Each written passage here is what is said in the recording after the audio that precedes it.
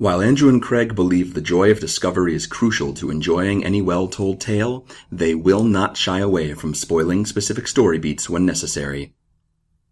Plus, these are books you should have read by now.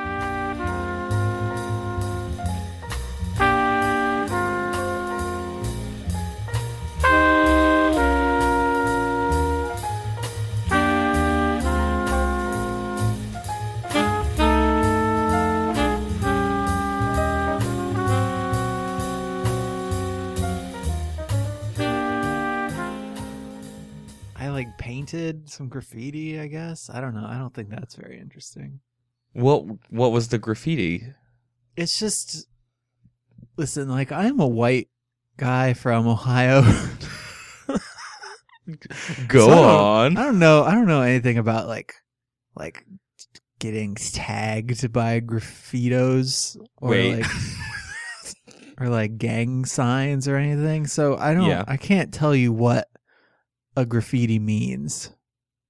I think the first mistake is you're calling it a graffiti. It was just those big loopy squigglies, you know. And then sometimes they have the year after them. Have we talked about this? That I don't know who I was saying this to. I never can read graffiti. Like, I don't know if that's the point or if, but if it is the point, right? I can never read it. It's like the hobo code. Like, the people who know how to read it can read it, but it's not. Oh. It's not for us. Because we're not graffitos. No, we're not graffito. I can get into Banksy. Like, he's a graffito I can get behind. Well, because he's like doing a mural, right? I like that planned graffiti is just called a mural.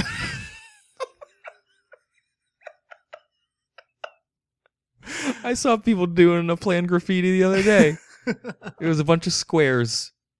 It was like a checkerboard pattern on the side of their garage. I thought you were going to say it was a bunch of squares doing graffiti. They were just... Well, clearly, because it was a planned graffiti. Only squares do planned graffiti. So, yeah, like I don't know. There's... I feel like once you get one graffiti, it is sort of a sign to other graffitos that your wall is okay to be graffitied on. So we got one a few weeks ago, and then we got another really big one right by our door. Oh.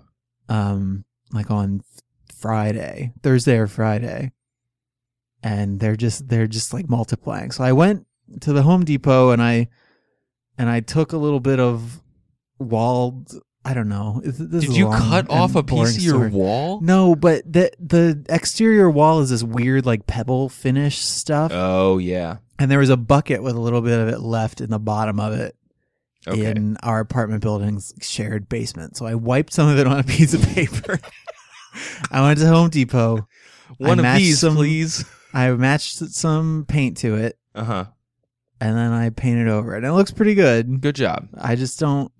What I'm worried about is that it will become some kind of war where I'm constantly trying to one up the people who are spray painting the house. So they see me like painting over it and then they decide that they're just going to go all out on my wall and they're going to graffiti it all up. Well, maybe, how can you escalate it so that they do a planned graffiti?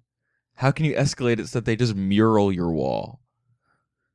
That's an interesting question. Do you think that if I drew the outlines of a picture that they would color it in later? I hope so. Can you put numbers in and then like a legend for what colors go? That would be good. That would be like a collaborative. It would become a community art project. God, it's called creative placemaking, Andrew. I don't know if that's like a thing. What Pinterest did you read that off? No, it's like their foundations give people money for creative placemaking. Oh, okay. Especially if it crosses cultural borders and you are not a graffito and you're interfacing with graffitos. I don't even know if a graffito is... I don't think it's a thing.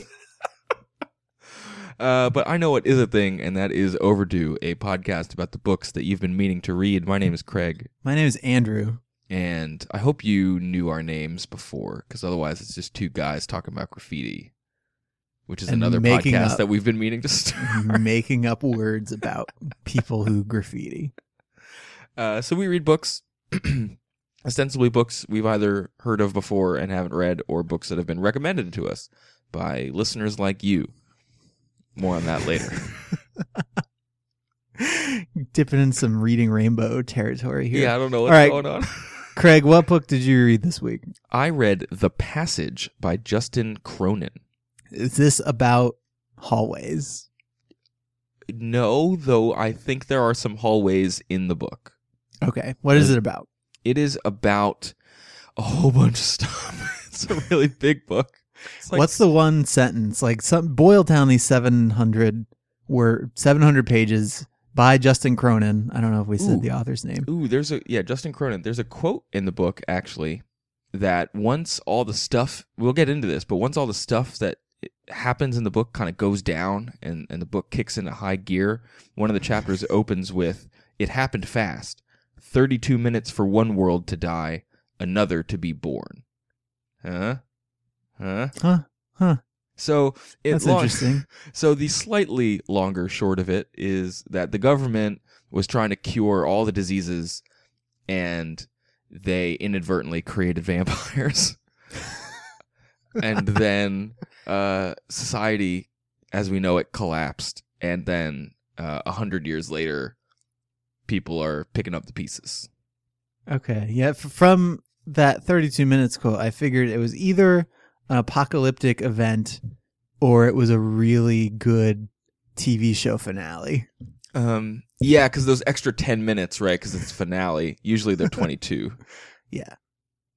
It could have been. What if the end of Seinfeld had just ended everything? People were like, "It's up, pack it in, we're done." It would have had to be way better than it was to end anything. I think it barely ended Seinfeld. Yeah, you're right. Seinfeld's like a vampire. It came back on Curb. So it's about vampires. On a scale from 1 to 10, how sexy are these vampires? They are -4 sexy. They are not sexy at all, these vampires. I don't understand. If I'm not aroused when I'm reading about vampires, then what even is the point? They're supposed to be scary. These vampires are kind of scary. So going back to Dracula then, like, what are the rules that govern these vampires? Like, what are they? I don't know. Do they bite each other? Do they suck blood? They don't bite each other. That'd be a waste of time. Okay.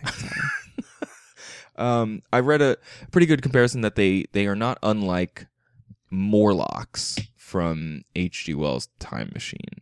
They are vulnerable to light, though they do emit some sort of kind of phosphorescent glow.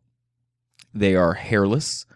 They kind of move on all fours. They can walk around, but they don't generally do that. Their hands get all claw-like, and they grow like extra pointy teeth. The word that Justin Cronin uses is sword-like. They can't talk or anything. They're kind of like animals, and they're super powerful and can like jump around, and they're very fast. This is the like fast-moving zombie kind of thing. And I assume they can't be communicated with or reasoned with or anything. Not all of them. Okay, maybe it would be good to like take a step back. Yeah, where do you want to step back to? Do you want to step back Let's to step Justin back Cronin? to the beginning. Let's go back to or Justin Cronin if you have interesting things to say about him. Well, he has written 4 novels. 2 of them are about vampires. What are the other 2 about? One of them's about like us fishing, like just chilling.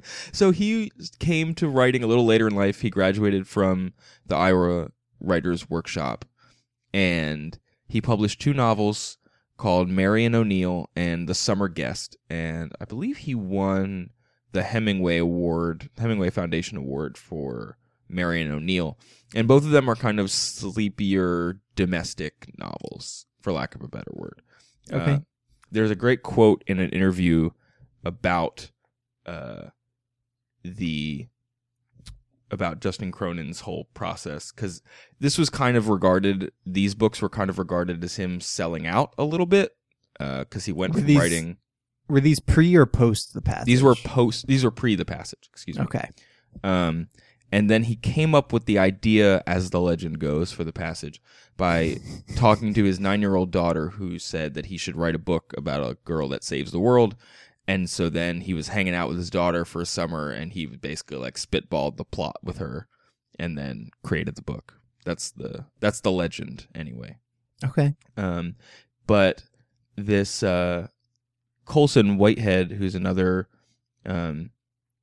literary-minded author who ended up writing like a post-apocalyptic story, he was asked in this article about Cronin. He said he replied. That's what this New York Times writer said. He replied politely that he'd rather shoot himself in the face than have another discussion about the difference between one category of literature and another. Talking about literary fiction versus quote unquote genre fiction. Okay. I mean, we've had that conversation before. Yeah. I don't think either of us has threatened anything about like gun violence, but but that idea that like pigeonholing books into certain genres and then judging them based on which genre you've put them into it's like useful to an extent. Like it's useful if you're trying to have a conversation about the book, I think, but it's not useful if you're trying to make a snap judgment about how the book should be regarded before you even open it. Yeah, you know? and it's very helpful for bookstores, right? But Sure. beyond that, you run into that problem with all sorts of genre issues. Like imagine if the home improvement books and the YA fiction were all mixed together. You wouldn't know if you were getting something about building cabinets or like your first sexual experience. Ooh. Or both. I had to walk back from that comment because I thought you were talking about books based on the television show starring Tim Allen.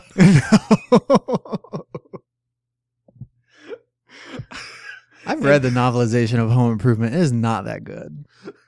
They did not. Wilson is just really inconsistent with his character on the TV show. That's not how it happened in the books.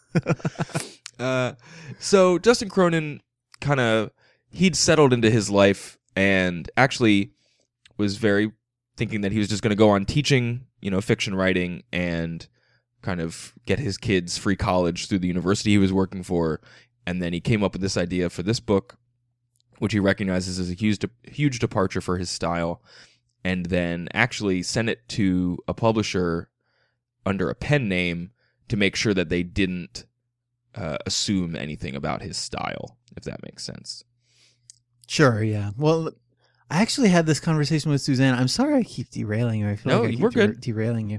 But I did not know that J.K. Rowling's first post-Harry Potter book she wrote under another name. That got blown up real quick, though. I know, it totally did. But I did not, I just didn't, I hadn't paid any attention because the last three Harry Potter books didn't do anything for me. So I wasn't really looking for her next thing, but she didn't want it to go to the publisher and to the, that first wave of reviewers with her name on it and all the attendant, the assumptions that would go with that. Yes, definitely. And so this is probably the version of the same thing, except I assume that Justin Cronin was not the, household name that J.K. Rowling is. No, and his books had sold okay for literary fiction, but and were well regarded, but he was not, he was not writing books that were going to be made into movies right after they were published, which he is doing right now. So sure, there you go.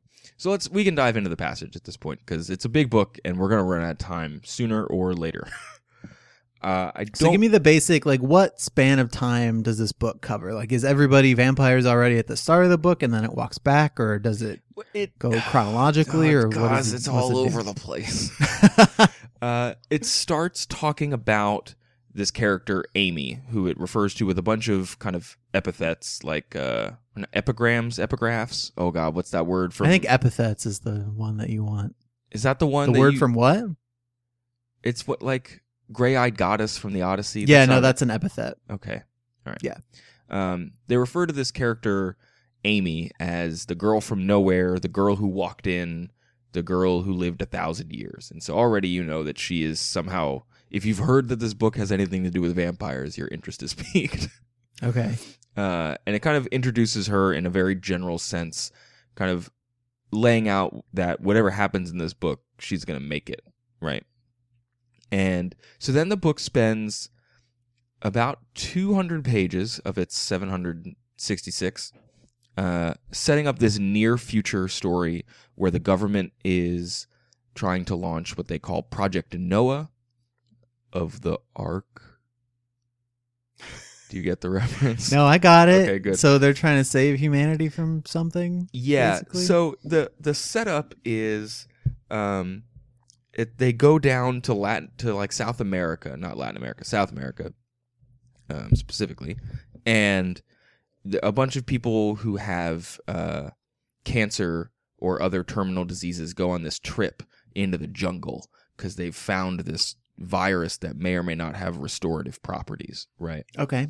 And it reactivates what is called the thymus gland, which is a real thing in your body that is kind of near your sternum. It's just under your sternum. Yeah, feel it. Think about it. Feel my gland. Yeah, feel your thymus gland. It has to do with your T cells. I'm not a doctor, so I can't really talk about what it does. But I know that it is most active in the like development of a person, like before pre-adolescence, if not earlier than that. So by the time you hit a point in your life where you have a terminal disease, usually later in your life, it's inactive. And this virus, kicks it into overdrive. And people who had gone through chemo like grow full heads of hair and get super strong and stuff, but then they end up dying like after 80 days.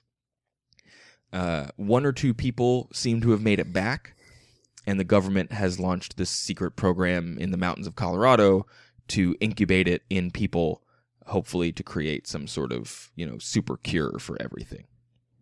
Can't imagine that's going to go wrong. Yeah, I bet. Okay, it's a virus, which, yeah, and it kills people. Uh-huh. But we're hoping to be able to harness it. So I wonder if this attempt to make nature do our bidding is going to end poorly. I can't imagine. It might.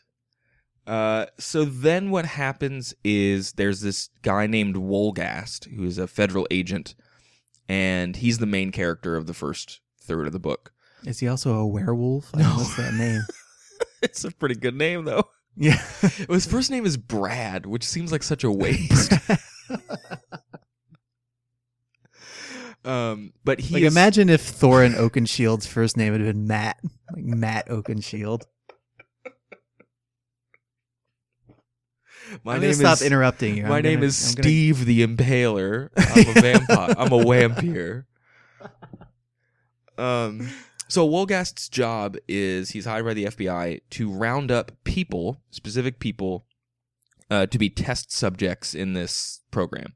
Who do you think that the government would round up to do this? They round up 12 people to do this. I bet they're people that society has thrown away. That would be my guess. Yeah, they're all people like facing death row. Okay. So some of them, at least one of them, is kind of innocent. He did not commit that crime. I don't know if he committed other crime. I don't remember. So they round up those dudes and give them this virus, and it transforms them, and they live in this underground bunker and are cared for by these technicians, many of whom are like neutered pedophiles, which is like a weird, like other set of cast-offs. I guess that's one way. I suppose. I guess that's one way to nip it in the bud, right? Yeah, there's like, and when that happens to them, they're also kind of given these other drugs to kind of mitigate the negative effects of that process. I don't know that they're like physically castrated, but they're, diminished as like people, so that they're not threats or anything. Mm-hmm. So basically, you have this huge facility in the middle of Colorado where a bunch of people who have nothing else going for them in their lives are working for the shadow government to raise vampires. Also known as Denver, am I right? Yeah. Yeah. I swear we'll get through this book today. I promise. So then the the last thing that they need to do to make this virus a success is they need to incubate it in a child, because they have a feeling that none of the men who have received the virus have taken like well to it. They've all survived, but they've become kind of monsters. They've become these, for lack of a better word, vampire. They don't really use the word vampire in the book, and that's kind of on purpose. But so Wolgast's last job is he has to find this girl, Amy, who is introduced in the beginning of the book. And she comes from a troubled family where her mother ran away and with her, and they live in a motel, and she is a prostitute, and it's, kind of all messed up. And then she gets abandoned at this convent, and then Wolgast comes and claims her. And he didn't know that he was supposed to pick up a girl, and so that causes all sorts of other problems. It's a really gripping, 200 pages, and then everything everything goes bad, because guess what, Andrew? They're not just vampires, they're psychic vampires. Oh, yes. So slowly but surely, the vampires have been infecting the minds of the dudes working at the facility, and the one Gray, his name is Gray, he's the main character who's caring for this vampire named Babcock. Babcock convinces him to unleash him, and then the whole facility, goes up in smoke. Okay. Wolgast and Amy escape to the mountains, and then nukes start going off as the American government starts trying to quarantine this thing. And then, oh wait, the book jumps ahead 90 years. Okay. And then you find yourself in the middle of this colony that is a part of the former Republic of California, which promptly seceded after all this stuff went down. Sure. And it's a whole new group of people. You've never met any of them before. The main character is Peter Jackson. He is what they call first family. And a prominent film director. Well, it's spelled with an X, so it's not the same guy. All right, sure. It's 92 years later, Andrew. Unless he was a vampire, he wouldn't be alive. He was not trying to secure a director for the film series, preemptively. That's possible. So it's 92 years after everything, and they have some power, but not a lot. How do you think they have their power works, Andrew? I don't know, the sun? They don't have solar panels. They have... Is it hydroelectric? It's wind power. Oh, wind power. Thanks, Obama. They have wind power. But what do you think? They don't have new equipment, right? They've been there for almost 10 decades. What do you think's going wrong? What do you think is gonna happen? Now, are we still talking about their power, or are we just We're talking about their power? What's going to happen? Because every night they turn on all these giant floodlights around their kind of walled colony, and that keeps the virals away. That's what we're calling them for the rest of the book. Sure, but I bet they are gradually using a little bit more power than they are making. Yep, the batteries are dying. Going to run out. Yep, yeah. The batteries are eroding, and only a couple people know that, but they have no idea what's going on in the outside world, so they don't even know if there will be help for them if things go bad. And then, lo and behold, Amy shows up in the colony after Peter runs into her somewhere, and then they go on a quest to take her to back to Colorado, because she has a radio transmitter in her neck, and they decoded the coordinates on it, and it says it's the address for the facility in Colorado. So is she 100 years old now? Or? She is a preteen.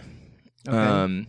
She's a tween, if you will. Yeah, she's 6 at the start of the book, and I think she's frozen-ish around 10 or 11.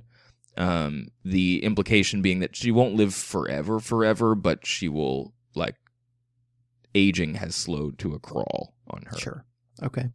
And she can kind of sort of communicate. She can't talk for the first half of the book, because she's apparently hasn't seen a human a real person in forever, so she kind of forgot how, or just doesn't. I don't know. And then she can kind of talk to the virals, and she can ward them off sometimes. Like that becomes like a big thing that'll happen in some of the climactic moments where she can talk to them psychically. And then there's huge set piece moments. I don't know. I feel like I could just try to summarize a 700-page book, or we could dive into more nitty gritty stuff. I don't know where to start. Well, so, okay, I know a couple things about this book, and one of the things I know about it is that it's the first book in a planned trilogy. Yes. So I assume that, while the story is probably self-contained to some extent, that it doesn't really end, like the story isn't over when this book is over. I would give the ending, I'd put it on par with A New Hope ish, in terms that it has a pretty distinct conclusion. So evil is temporarily vanquished, but yes, still out there. There is a distinct evil that is vanquished in this book. So the thing that happens is the original 12 convicts that got turned into vampires, they are almost like queens of beehives, for lack of a better word. Okay. So they can they exert will over all of the other virals in an area. And so the one that they deal with in this book is one of the original ones called Babcock, who's one of the strongest ones. And he infects your mind with this dream of what, when he was young and he killed his mother because she was terrible to him. And once you in the dream, once you kill the woman, then you're kind of you've been broken, basically. Does that make sense? And so you become a vampire? Not quite, but then you're under his will. You start having more. He can kind of Stephen King manipulate your mind, and you do terrible things. There's this whole chapter in the middle of the book, excuse me, where it's called the Night of. Oh, I wrote it down. The Night of Blades and Stars, and there's a huge invasion on the colony that's led by virals controlled by Babcock, and while that's happening, there's a thing that reminded me of Stephen King's Needful Things, where a bunch of people just start doing terrible things to other people. All of their some of their petty issues with each other, or some of their issues are not so petty, kind of get magnified, and they kind of lose control of themselves and kill other people because they're not sure why. So that causes chaos throughout the whole thing. Okay. But yeah, they vanquish a pretty major foe while kind of tossing in some things about what will be problems moving forward. They end up discovering a branch of the army at one point. Which state other than California do you think seceded when this all went down, Andrew? Texas. Yep. Texas. They find this army outpost, and the General Greer, he's like, this soil, once you cross this line, you're in Texas. People great. do that when you try to enter Texas now. I don't know why this needs to be set in an apocalyptic future. It's funny because it's not. It's like a Texas embassy in the middle of the woods, if that makes sense. Okay. But yeah. Now, do the vampires mess with Texas? They do mess with Texas. Man, that's yeah, not a recommended course of action. So earlier when you were talking about, where does the book start and how does it deal with its chronology, because it does jump ahead, it is sprinkled with a couple chapters from this character Sarah Fisher, and her brother Michael is the one at the colony who's in charge of keeping all the lights on and making that work. And Sarah's a doctor, and she joins the party, for lack of a better word, on their adventure, because she had a kind of a thing for the main character Peter, but he's in love with another girl, etc., etc. And she has this journal that she starts keeping, and a couple parts in the book, kind of when it needs to go into montage mode, for lack of a better word,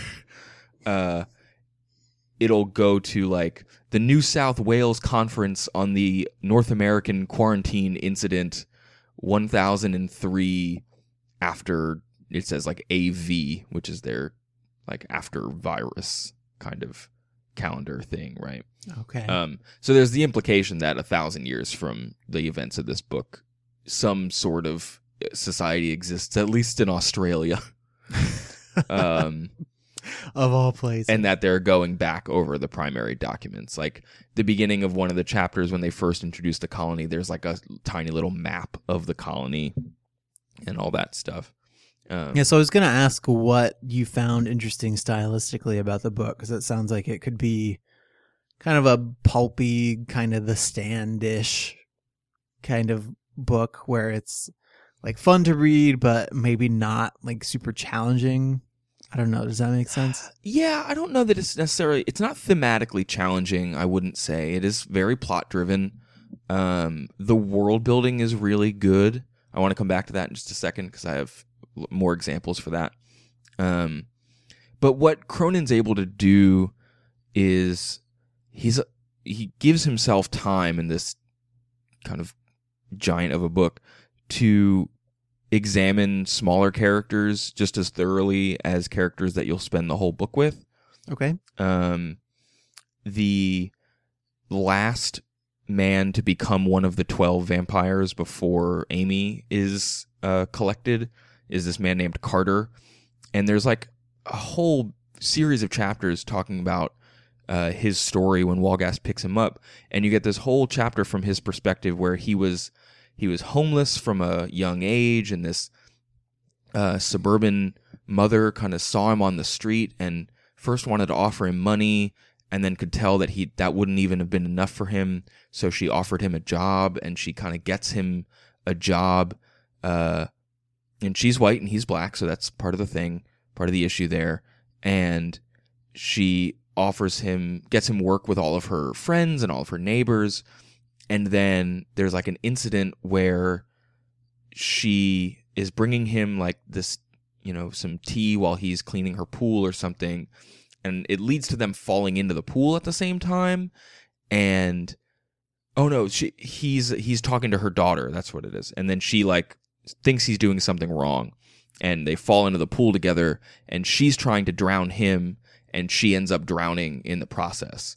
And so he gets convicted of murder because no one's going to believe his side of the story. He's also not very intelligent as part of the point as well. Okay. And like that's maybe there's 50 pages in the book devoted to him, but it's like a really vivid character portrait, if that makes sense. Mm-hmm.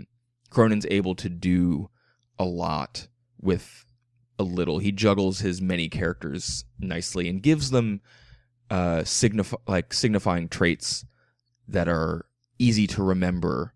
There's another character in the future part of the book named Galen Strauss, who's kind of he is the husband of one of the main character's love interests, and they have a child, but it's clearly not his child, and he knows it, but like the marriage isn't good.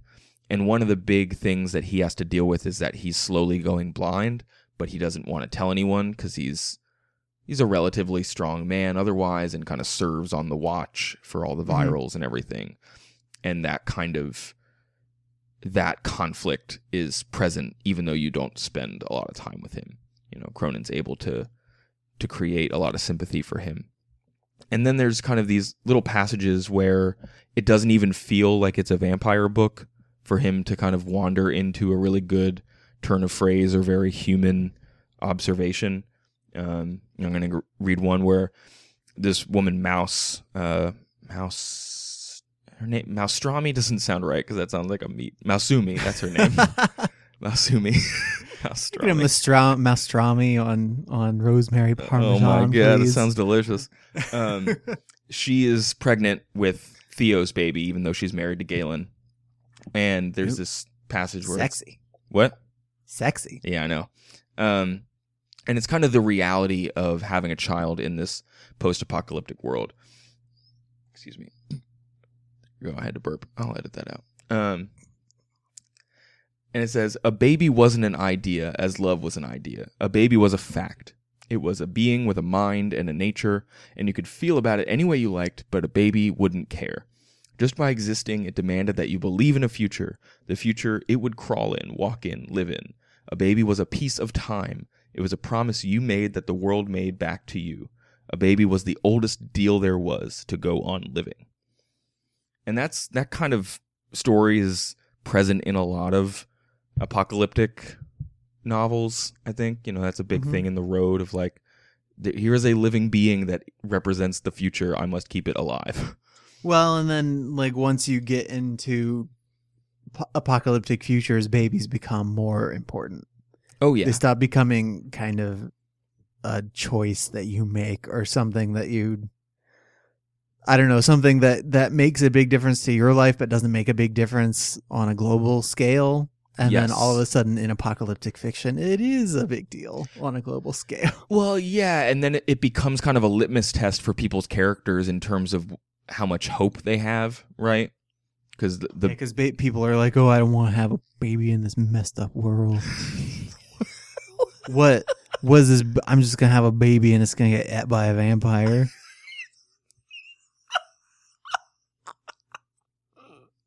Would you have a baby in the apocalypse? I don't know.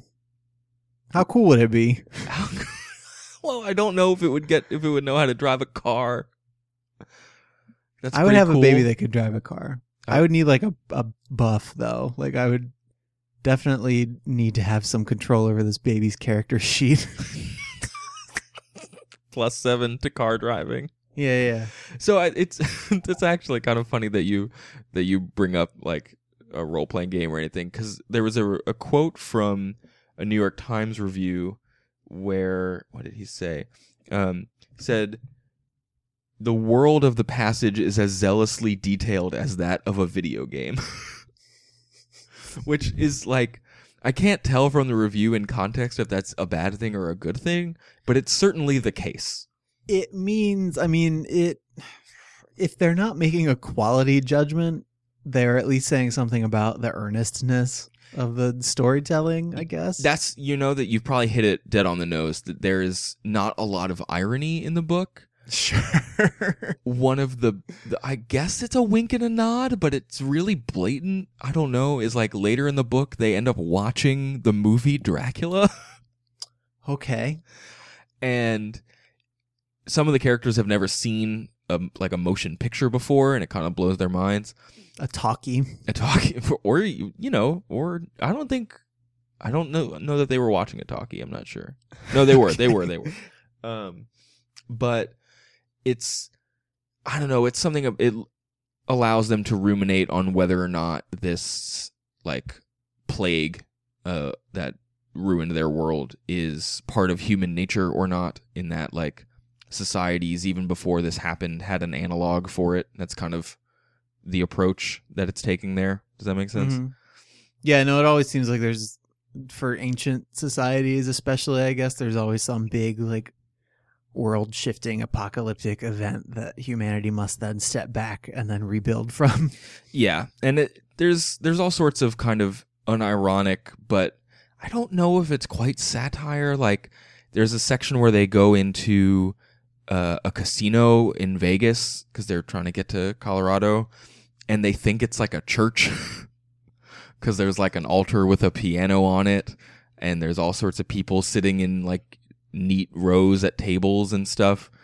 It's just, and it kind of feels like it's satirizing our current world and our values, and there's some less than comfortable references to the Gulf of Mexico being a giant oil slick. So I don't know. It's definitely unironic. But one of the things that made me think of it as it's a pretty remarkable feat of world building for a book that is remarkably plot driven. And part of that comes through with just the sheer amount of lingo that is in the book. I don't know if because I think the last book that you read that probably had anything was like Dune. Like, World War Z had a lot of lingo where people referred to the zombies and things with specific names that sounded like they just sounded like they fit in with regular speech because people had come up with all these like colloquialisms and shorthands and everything. Yeah, so in this book, the vampires are referred to as a number of things. First and foremost, they're referred to as virals, obviously. Because the virus. They're referred to as jumpers. They often will attack from the trees, and there's like the walls that defend the first colony are like, I don't even know how tall they are. They're probably at least 2 or 3 stories. And the virals can still get over them if they're not beset by the lights. Mm-hmm. They're called smokes, which I think has to do with them like dying in daylight, but I'm not sure. And then the guys from Texas call them Dracs, which I think is great. I was going to ask, like, why do people refer to these things as vampires when they don't sound like they have all that much to do with vampires? But it sounds like people in the world come up with it, I guess. I don't know. They do exhibit some of the like classic fictional symptoms of being vampires. They also will go right for your neck and they do have a like blood hunger. But does that just kill people, or does that then infect them and then they become vampires? 1 in 10, they quote, take up. The colonists call it taking up, which is turning into a viral. Okay. And part of that, there's this whole section in the beginning of the book where the janitors or the technicians are feeding the 12 these rabbits, and they don't eat 1 out of every 10 of them. And they're like, they're wondering why that is. And that's the virus kind of finding a way to propagate itself. The thing that starts happening in this book is that there aren't enough people to feed all of the virals. And so at least the one major viral that we meet, Babcock, has told his many, he calls them the many, which is another kind of cool term, I think. Mm-hmm.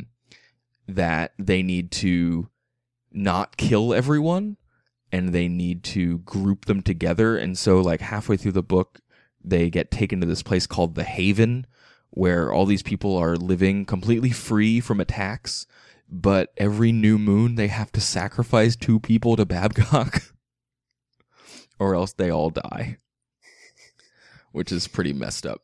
So other cool terms that are in the book, they have their own like fake cuss word, which they just say flyers. Of course they do. I think that has to do with the vampires, but they also say regular cuss words, but they say flyers a lot. It's pretty cool. They call people who were dead before, like just humans like left in their car, they call them slims. Like if like your skeleton, like they just found you. Yeah, no, I get it. No, okay. It's like you got jerkified by the sun, so it's like you're a Slim Jim. Yeah, that's exactly what they mean. You're slim. They call their pants gaps, but it's a lowercase. What? It's a lowercase g. Why did they do that? Probably because of the Gap? Probably. What? Why don't they call them Old Navies or because something? They don't. Like they, what? I don't know. That's just what Cronin picked. It's kind of fun. All right.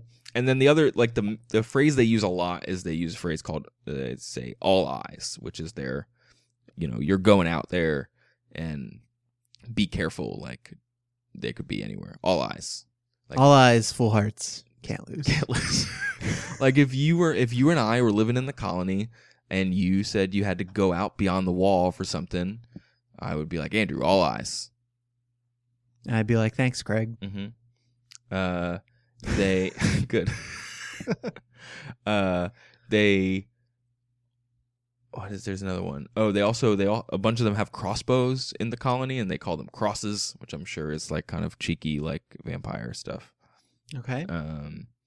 And then they kind of go into epithets for things a lot. Like they refer to Amy a lot as the girl from nowhere or the girl who walked in. They call people who just kind of wander up to the colony walkers because they clearly came from somewhere. Talk about the many. Oh, one of the characters' name is Caleb, and he like has a pair of sneakers that he scavenged from this mall, and they're way too big for him, but he really likes them, so they call him High Top, which I think is great. Great. That's like the name of a kid from a basketball movie, though. Well, and it's great because he's the one who is like the jokester. Like with it, whenever anybody's like thinking about him when he's not in a scene, they're like, oh, remember that time that Caleb said something funny. Like it's pretty great. I don't know what else. I think that's most of the terminology that I want to talk about. I think that's all right. I did want to share one. I read a little bit about the book before we started talking about it, but I wanted to share one review that I thought was interesting. And you've read Stephen King, like a fair amount of him, right? I've read, yeah. I feel like I seem haven't to read all remember the hits, but I've read a bunch of books. Yeah. Yeah, I think I remember from our show about The Stand that you said your mom had a bunch of Stephen King, and so you read some of it. That's true. Yes. Okay. So Booklist said of the passage that they said it was so similar to The Stand that it required some fact-checking to ascertain it was not written under a new King pseudonym. Oh, no. I mean, So, I guess. Do you think it's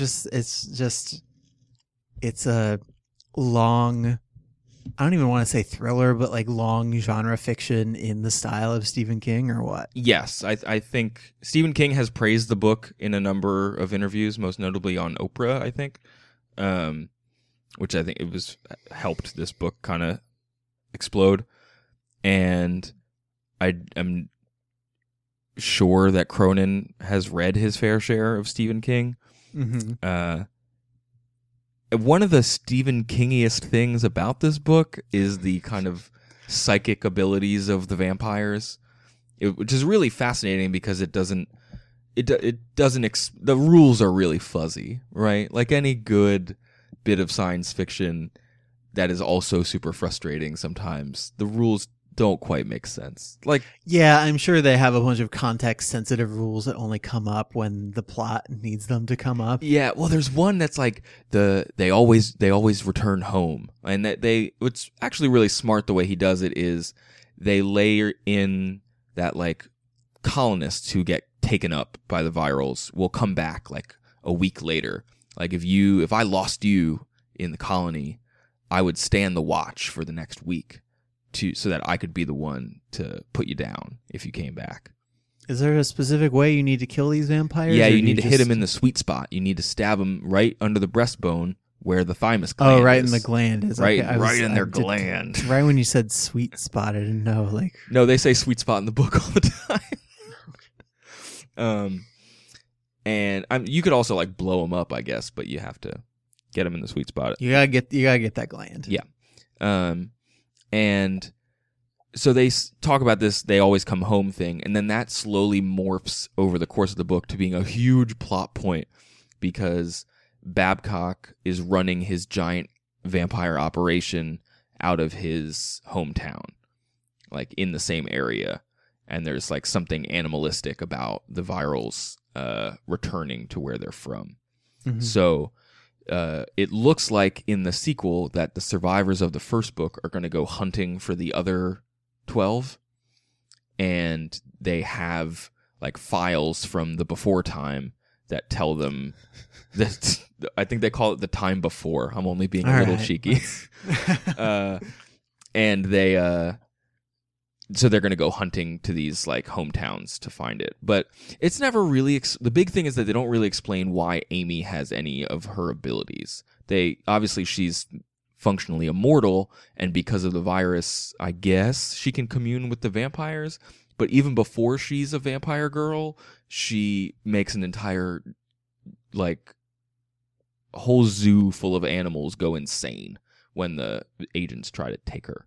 So she's special. She's in special. The first place. She's got the shinning, for lack of better terms. So okay, there's been one sequel to this published called The 12, which I think is obviously a reference to the 12 people who were converted into vampires in the first place, and that came out in 2012, and then the final volume is supposed to come out this year, as far as I know. Cool. Are you interested in reading more of those? I mean, whether you do it for the show or not. Heck yeah. This book is great. All right. I got bogged down in trying to relay it to you, but... Yeah, it sounds like, I mean, taking individual elements by themselves, it sounds like I couldn't tell how you had liked it, I guess. I was up way later than I ever should have been reading this book. There was one. I like books like that. There was one night where I woke up from an apocalypse dream and was like up for 2 hours and I like took a break from this book for like a few days. You just needed. I needed some time.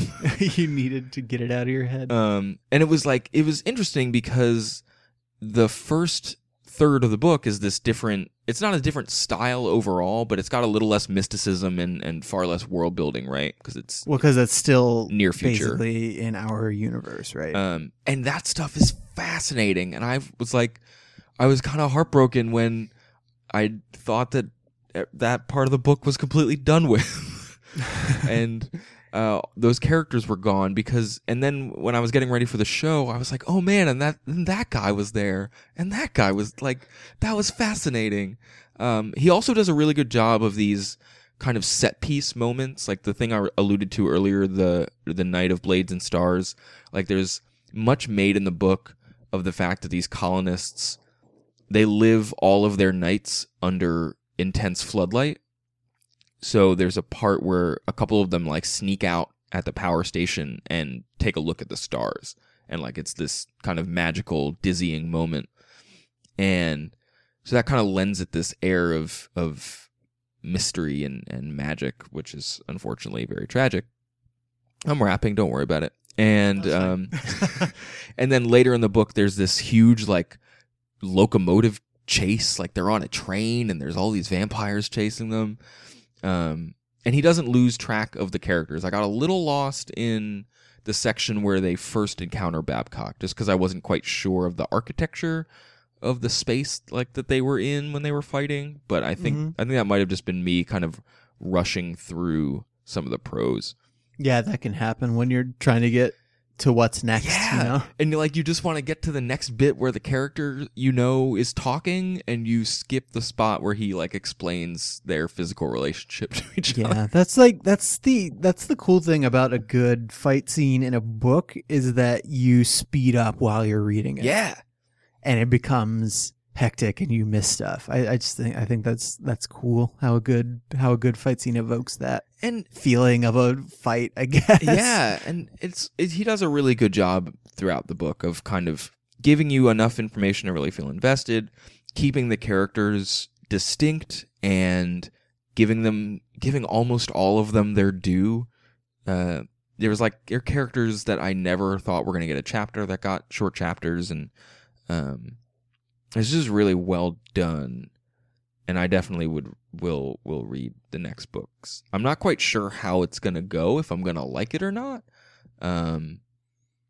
but I'm into it. I'm into his vampires. Even though they're not really vampires, I understand they're viral people who are monsters. But it's always good when someone can take any kind of classic monster and successfully iterate on it instead of coming up with frustrating iterations that everybody hates, like Twilight or whatever. Yeah, and it's just enough rules that you don't lose track of what is and isn't going to happen, but he doesn't bang you over the head of them. At least I think. Maybe that New York Times reviewer thought there were too many rules and it was like a video game. I'm not sure. Cool.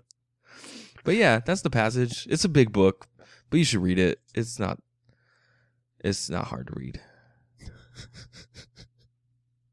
If you have any books that you don't think are hard to read, I don't know, you should email us about them at overduepod@gmail.com. You can also contact us on our Twitter feed.